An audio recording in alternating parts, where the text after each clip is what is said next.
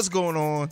It's your boy CEO Hayes, and this is the Film Frequency, and I'm back. So that means my brother's also in the building. What's going on, JB? What's going on, CEO Hayes? What is going on, Film Family? What is going on, Breaks Media? What is going on, Hameen Media? What is going on, every other person on the universe? I guess we should at least address the fact that we had a very successful debut on the Hameen Media Group. One that, me and you talked about, I think, the day of the launch, and you kind of mentioned, like, we'll probably get around 200, 250 downloads, and everything isn't about the download, so I don't want to make it just about that, but it is amazing when we set an expectation like that, and we're like, it's like almost 650 at this point, so that's crazy. Yeah, I mean, to be quite honest, I did think it was going to be around the 200 to 300 mark. Again, Hameen Media is known for a lot of different podcast, but I figured something movie is niche. It's, predominantly wrestling stuff, but everybody came and supported, so I really appreciate that, and we'll see what's in store for the future. Absolutely big shit ahead. Definitely, we want to thank you guys. Make sure you guys go, before you even get started, go and follow us on Twitter, which is the Film Bros Pod. I may take off the pod part because I think it's kind of redundant, but the Film Bros Pod. Go into our Facebook group, the Film Frequency Discussion Group, so that where we have a bunch of discussion about movies, and it's a really interactive group. We're doing some really good, fun stuff. We have some stuff planned for that group in the future too, so you want to make sure you're following us on both those platforms. Absolutely. Don't miss it. It's the content just keeps coming and coming. So again, like CEO he said, the Facebook group, we got Twitter going on. There's everything, and there's more coming. Yep, strip club popping. You know how it go. Champagne, everything. But this week we're here to discuss some news. No full review this week. So this is going to be a shorter episode, but I guess we need to jump right into the thing that's been taken over. If you guys are on social media at all, or like almost in any type of discussion with film or movies, Disney Plus launched, and it launched with over 10 million subscribers. Now, the launch didn't go smooth. There were a lot of reports of initially that first day of people not even being able to log in or download the app. I think the Android app came out like much later in the morning than what it did for some of the other platforms. But by the time I had got off work that day, it was working fine. Me and the family watched a movie or two. I think I watched it that whole day. I almost exclusively watched content on Disney Plus that first day. So it was working fine for me that first day, but I know a lot of people ran into some issues there. But what do you think about this launch? 10 million subscribers on day one is huge. Just to put that in perspective, though, Netflix worldwide has over 150 something million, I think, when I looked into it. I believe it's 158. I'm going to get to the 10 million in a second, but just to feed off of what you just said about people complaining about bugs and things like that, I went online and I was reading some crazy shit. I don't have Disney Plus. I'll probably just do a free trial just to see the interface and see how how it works and everything. But a lot of people were like really tripping. They're like, "Oh, they got bugs. This is gonna be the downfall of Disney." I'm like, "What the hell?" It's like day one.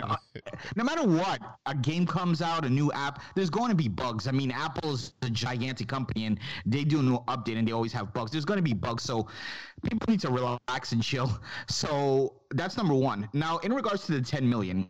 I have a little bit of an issue with this. So, CEO Hayes, you have Disney Plus, correct? I do. How did you go about signing up for this? I went to the website and signed up.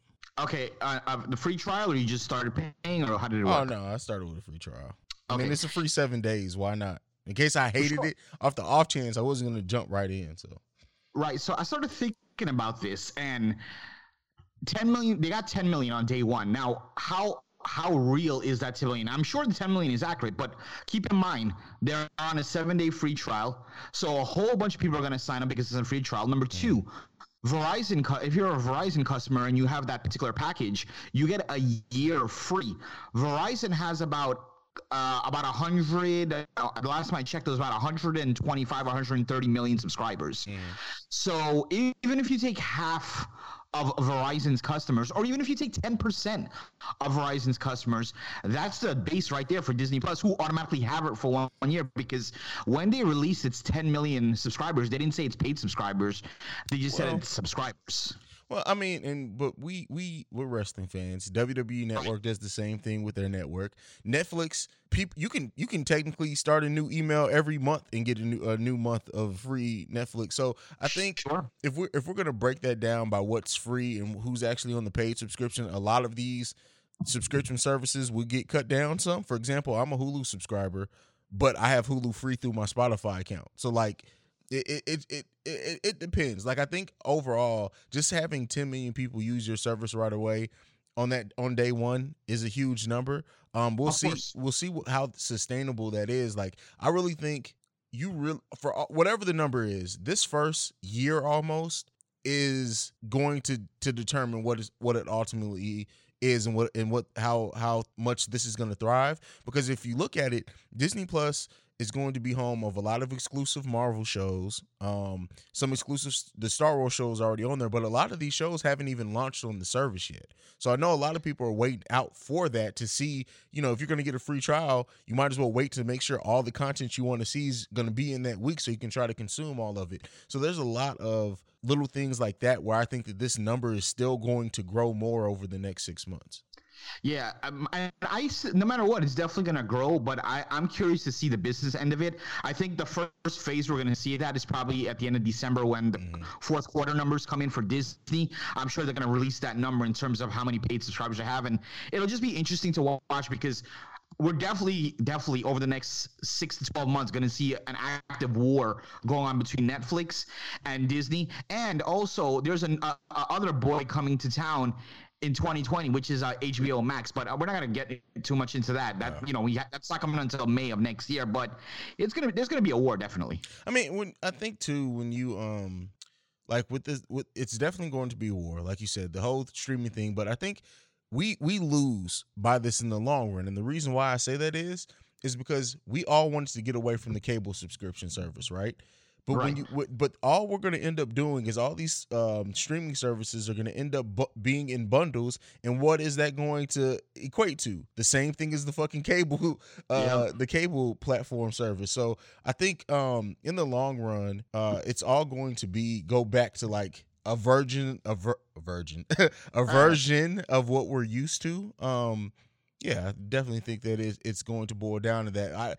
I think it's going to be Netflix and this Disney Plus service are probably going to be the pillars, with HBO Max and Hulu and kind of stuff all falling beneath that a little bit. I think for me, like logging into the Disney service and seeing a lot of these shows, that nostalgia factor, there's no way to really to put that into words, like what it means to see some of these shows that automatically put me back. Like they have all of Boy Meets World there, not the reboot, the original.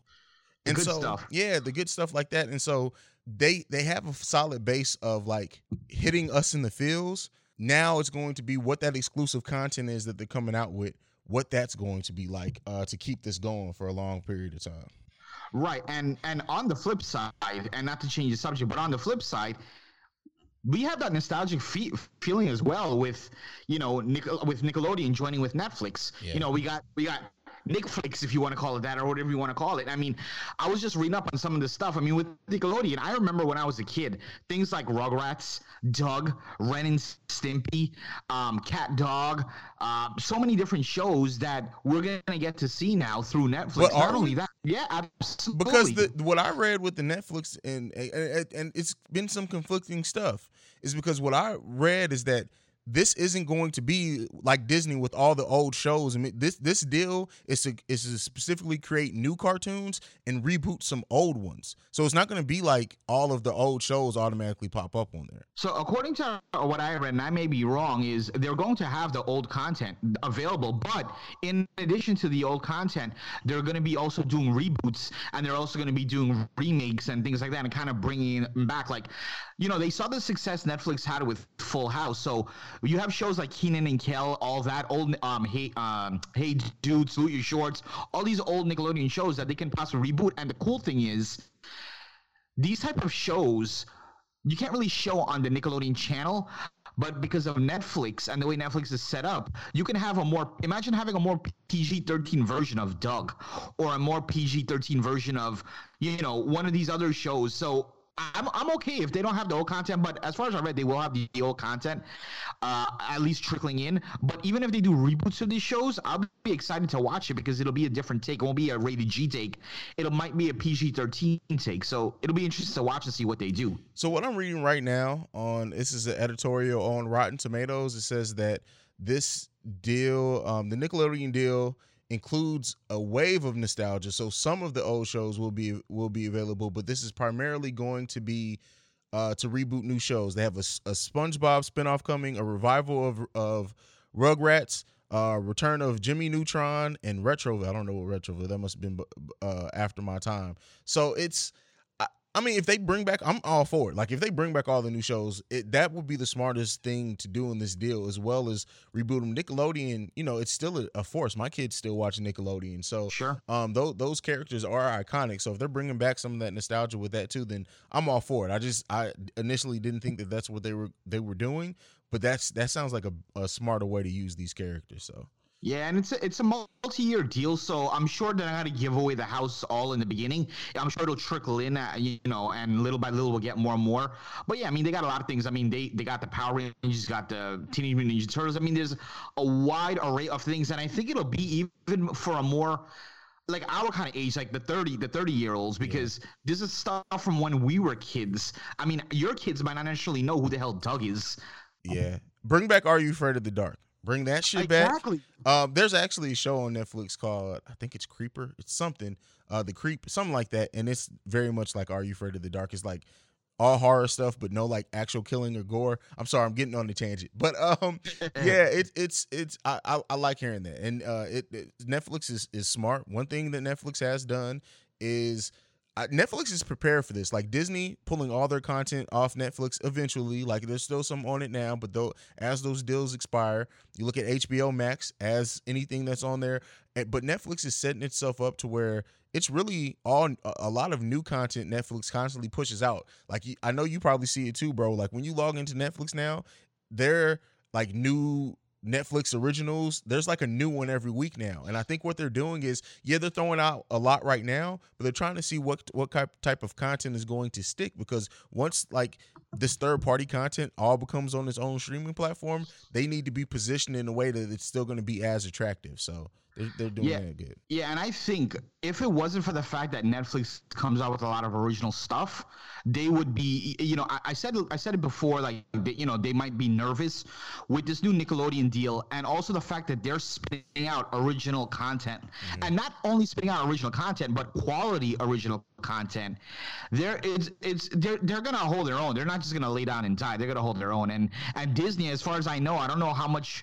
They're going to do original content, but I don't know how much into what capacity they're going to do it at. Well, the thing with Disney is, and I think that this may hurt them in the long run if this is going to be the permanent model, with all like the Marvel shows and even the Mandalorian, which is the Star Wars show that they're doing, they put movie budgets behind it.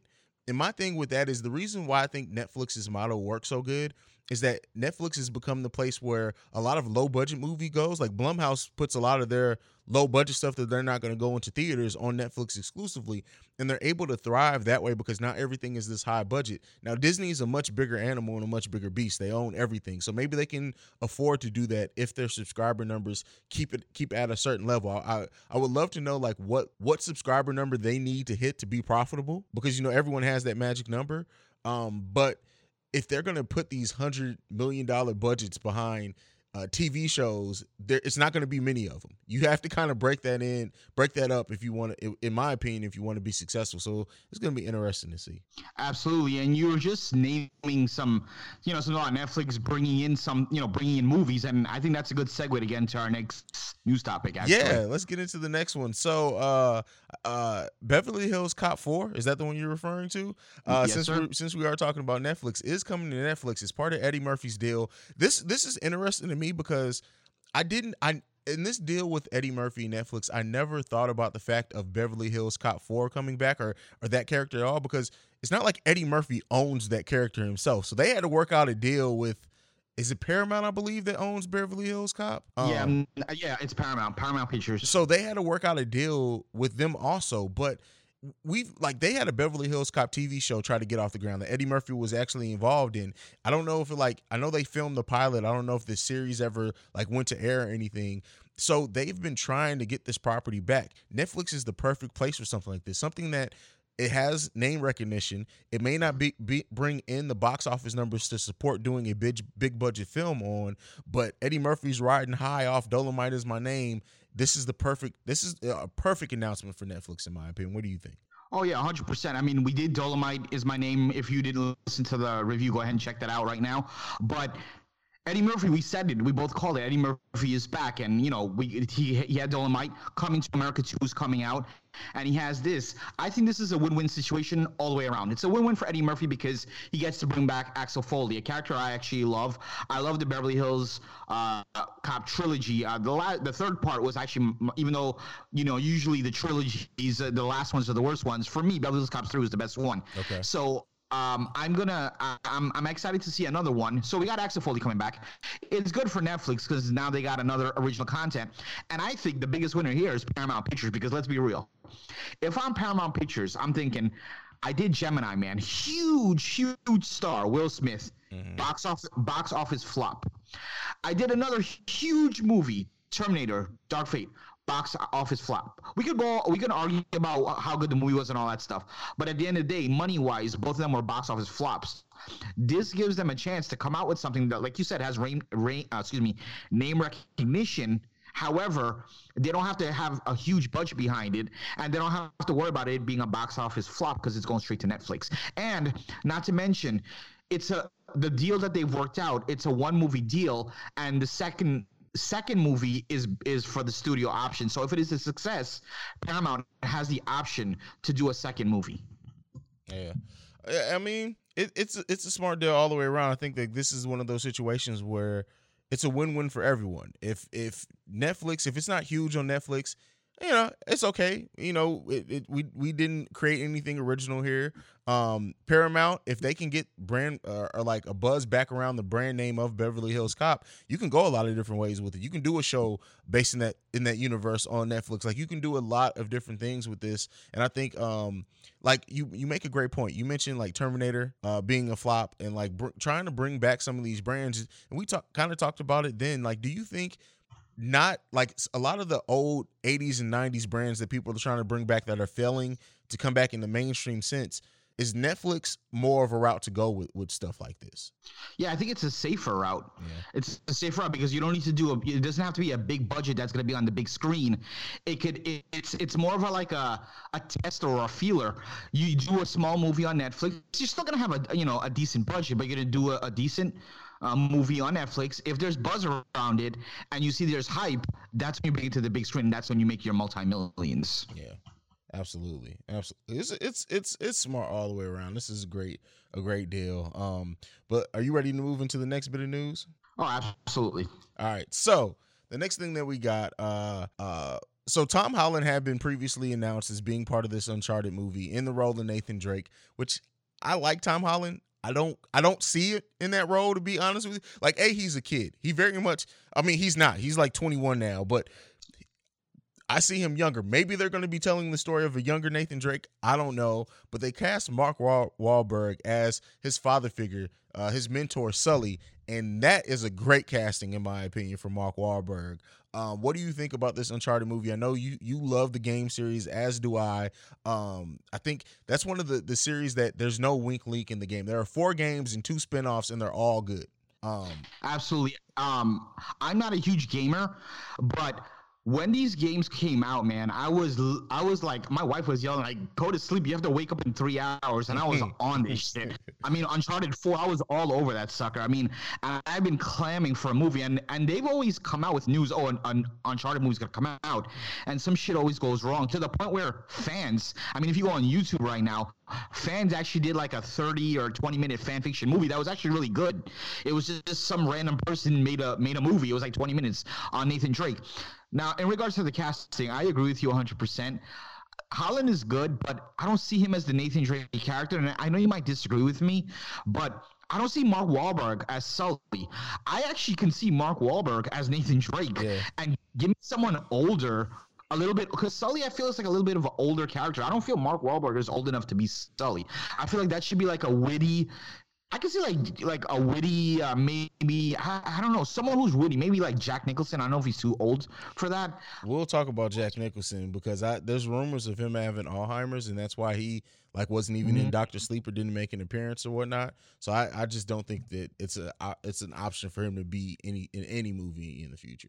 I got you. And by the way, the day this actual episode drops, it should be Monday. I don't know when you're listening to it, but it should be Monday. In a couple of days, we'll be having. I hope it actually comes out though. My only issues with this is, first of all, I know there's a bad connotation when it comes to games coming into movies, but we've had successes too. We've had Resident Evil, Tomb Raider. We've had successes. The only problem that is dropped December 18th, 2020. And on that same day, Coming to America 2 is coming out, and West Side Story is coming out. It'd be something huge, but Steven's name is behind it, so it's going to get eyes. Do you think it's right that they're dropping with Coming to America? Or should they have picked a date with not so much competition coming out?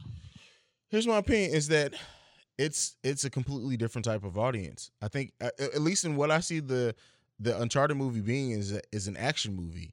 So, right. And that's a comedy, and it may be actually a great 1-2 punch to have those two things in theaters on that weekend. What you said is December 28th, right? December 18th. So that's the week before Christmas, right? A week before Christmas. So even leading into the Christmas weekend, you got kids on Christmas break who may see multiple movies over there. I can see both movies being successful. It'd be different if it was like launching against like the next Mission Impossible or Jason Bourne movie, something that may eat some of its audience. So I think there's a chance they both might be successful. Yeah, that's a great point, actually, because it's different genres. So like you said, the kids might go one week and they see Uncharted. The parents might want to see Coming to America.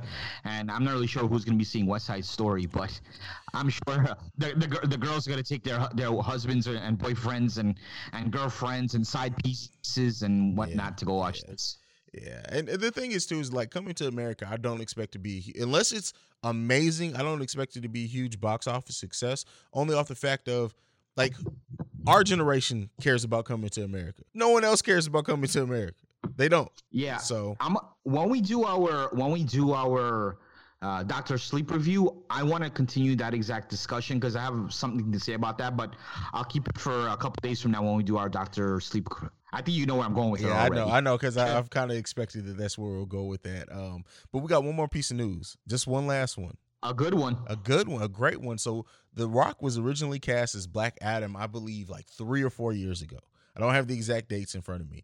The movie got completely silent for a while. Black Adam was actually supposed to be what the Suicide Squad was after in the Suicide Squad movie. So that's how long ago this character in The Rock was supposed to appear as Black Adam. The success of Shazam, I think, pushed this forward because they want to do Shazam versus Black Adam. So he finally announced, he released the first poster for it. We're getting Black Adam December 22nd, 2001. What do you think about that? 2001? I'm sorry, what the fuck? 2021. Back in time, bro. We're going to have to go back in time to watch the movie. But yeah, 2021. That's all good. But here's the thing. For those, I know who Black Adam is, but for those who don't know who Black Adam is, you're a comic head, way more a comic head than I am. Can you explain to the people what the Black Adam character is all about? So if anyone who saw the Shazam movie, when the Wizard was talking to Shazam, Billy Batson's character, and said there was another before him that basically turned and used the power to release the 7 deadly sins, and they showed someone in the cape. Looks like it was Shazam outfit. That was Black Adam. He's basically the anti-Shazam. He has the same power. He pulls his power from the same sources, but he uses it as evil. So he's an evil wizard. Back in like the comic eras, in the golden age of comics, everybody's main villain was basically the opposite of them. And so that's what that is. He's the opposite of Shazam in a way. He has the same exact power set for the most part. Matter of fact, if you saw the Shazam movie, the villain in there, that's pretty much his Black Adam's power. So it's going to be interesting to like how they make those different characters, but he's one of the most badasses. He's damn near killed Superman in the past. Superman and Shazam had to team up to take him down before. He's a legit great villain. So, but Go ahead. I was gonna say, is he evil to the fact of like a villain? Because isn't he like, yes, he does bad things, but at the end of the day, he just wants justice. Is he considered like a tweener, or So they've made him more of an anti-hero the last 5 years or so. Anti-heroes are all the thing nowadays. Like they want to add depth to villains, and that's fine. So it depends on what way they're going to go with him. With him having his own movie, they probably are going to go the anti-hero route. It is that he does want justice. He does want the world to be safe in a sense, but he's willing to go to dark places and use dark magic to get there. right? Now, here's what I want to know, and you probably know more about this than I do. How in the hell has it taken this long for The Rock to be casted in some kind of comic universe movie, whether it's DC or Marvel? Was this Rock was waiting for the right role, or was somebody waiting for the right role to cast Rock? I mean, Rock is probably the top actor out there. Not to mention, he has the fan base. He definitely has the look. He has the charm. He has the charisma to be in these type of movies. Why the hell did it take so long for The Rock to get a role in one of these movies? I think it was okay. So I think that's kind of twofold. I say at first it was because like The Rock was such a big star. Even in the Marvel movies, they weren't casting huge stars initially. The DC universe, they weren't casting huge stars either. Like Ben Affleck was probably the biggest one that they cast, like after the whole Christian Bale thing. But they never really went after huge stars. And I also think like the price that The Rock right cost and the audience that he brings with him, it does make sense for him to be a comic book character. But I mean, he was cast as Black Adam so long ago that I think that's probably why Marvel never tried to touch him. It's because it's like, well, we know you're going to be Black Adam, so why would we cast you? Like, yeah, the movie never really got off the ground, but I'm sure that put him off for a while. He was actually cast as Black Adam in 2009. That's 10 years ago, bro. Wow, bro, that's crazy. 10 years ago. They probably figured like at some point he's going to be Black Adam, and he's probably, The Rock already had it in his mind, and who knows, maybe even on paper that's it, he's going to be Black Adam. So obviously if he's Black Adam, he can't take on any other character. Yeah. And think the Marvel universe, as far as like the MCU, is only 11 years old. So if he was cast 10 years ago, it was very early on in the MCU. So that's probably why they didn't touch him. They locked him up, correct? Yeah, so there you go. So the last thing, anything else? Any other news, bro? I got nothing else. Okay, so the last thing, and this is something that we're going to be doing, every time we do these news sessions, we're going to have something called Ask the Film Bros. You can send in a DM, you can send a message. We'll start shooting out our emails, so you can email us. But we had a couple emails and a couple things come in, but we're just going to go through one of them. It happened to be the first one that came in. It's from a longtime friend of ours, CEO Hayes, Mr. Coop. Oh, Coop. And Coop asked on Facebook, again, you can go to our Facebook group, The Film Frequency, just search it on Facebook.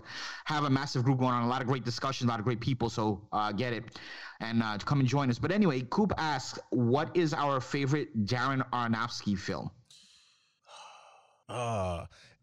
Okay, so I'm gonna crush Coop's heart right quick for a second, because Mother sucked. And I know he loved it. Mother was a terrible ass movie. It sucked balls, and it actually bored me. And I've tried to watch it 3 times, and I fell asleep like 20 minutes in every fucking single time. But that's just something I wanted to throw his way. But I think my favorite film of his is, man, it's either The Wrestler or Black Swan. But I think I'm gonna pick The Wrestler only because of we never got someone respect being put into a story about wrestling like that before. The behind the scenes, everything, like showing what they go through, showing the passion that's behind it. And we're wrestling fans, so that really spoke to me. So yeah, I'd have to pick The Wrestler. Yeah, and Darren Aronofsky, I mean, he made some great movies. He made Pie. Yep. Requiem for a Dream was a huge one. The Wrestler, like you said, Black Swan, and no, it was controversial. Now, you talk about The Mother. I don't know how the hell Coop likes The Mother, because the movie was absolutely horrible. CEO, you posted the other day on the Facebook group, you asked, I believe it was you that asked, has anyone ever walked out in a movie theater? What movie have you watched?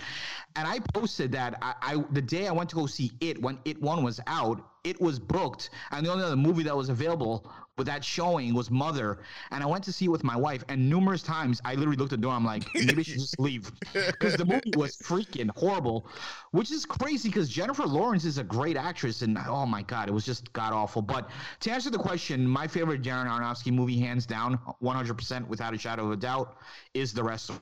For a lot of the reasons you said, we're old wrestling guys, and forget about wrestling. And I was having this conversation with somebody the other day. Regardless if you're a wrestling fan or not, this movie will speak to you.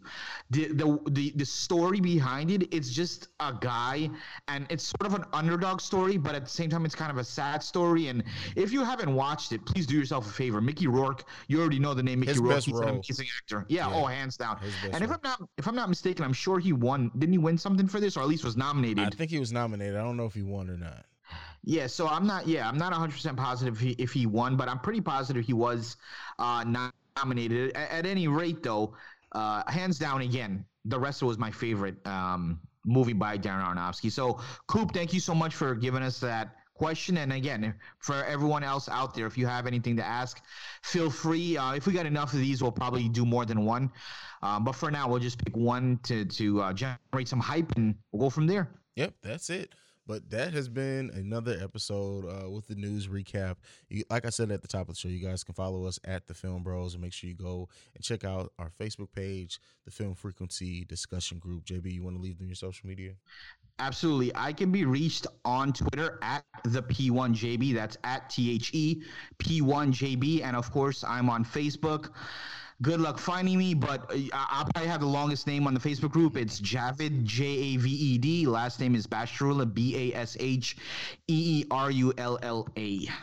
All right, you guys can follow me at CEO Hayes. That's CEOHAIZE. And we'll see you lovely and beautiful people next week, where we're going to be, we'll catch you in a couple of days with a mini review for Dr. Sleep. And after that, we have the week after that, we have a full review dropping for The Irishman. So make sure you guys go and check that out. Right. And for those, everyone who's listening on Breaks Media, you're going to get the Dr. Sleep review in a couple of days. Unfortunately for the Hami Media, Big Ray and Ben Hameen is not paying us enough. So we won't be having the Dr. Sleep review. However, you can catch that on our actual feed for Film Frequency. You can just go on iTunes, or CEO can tell you how to reach us through iTunes. For there, just search Film Frequency on every podcasting platform. You can find us. That will be on our solo feed. So that's about it. That's it. Peace.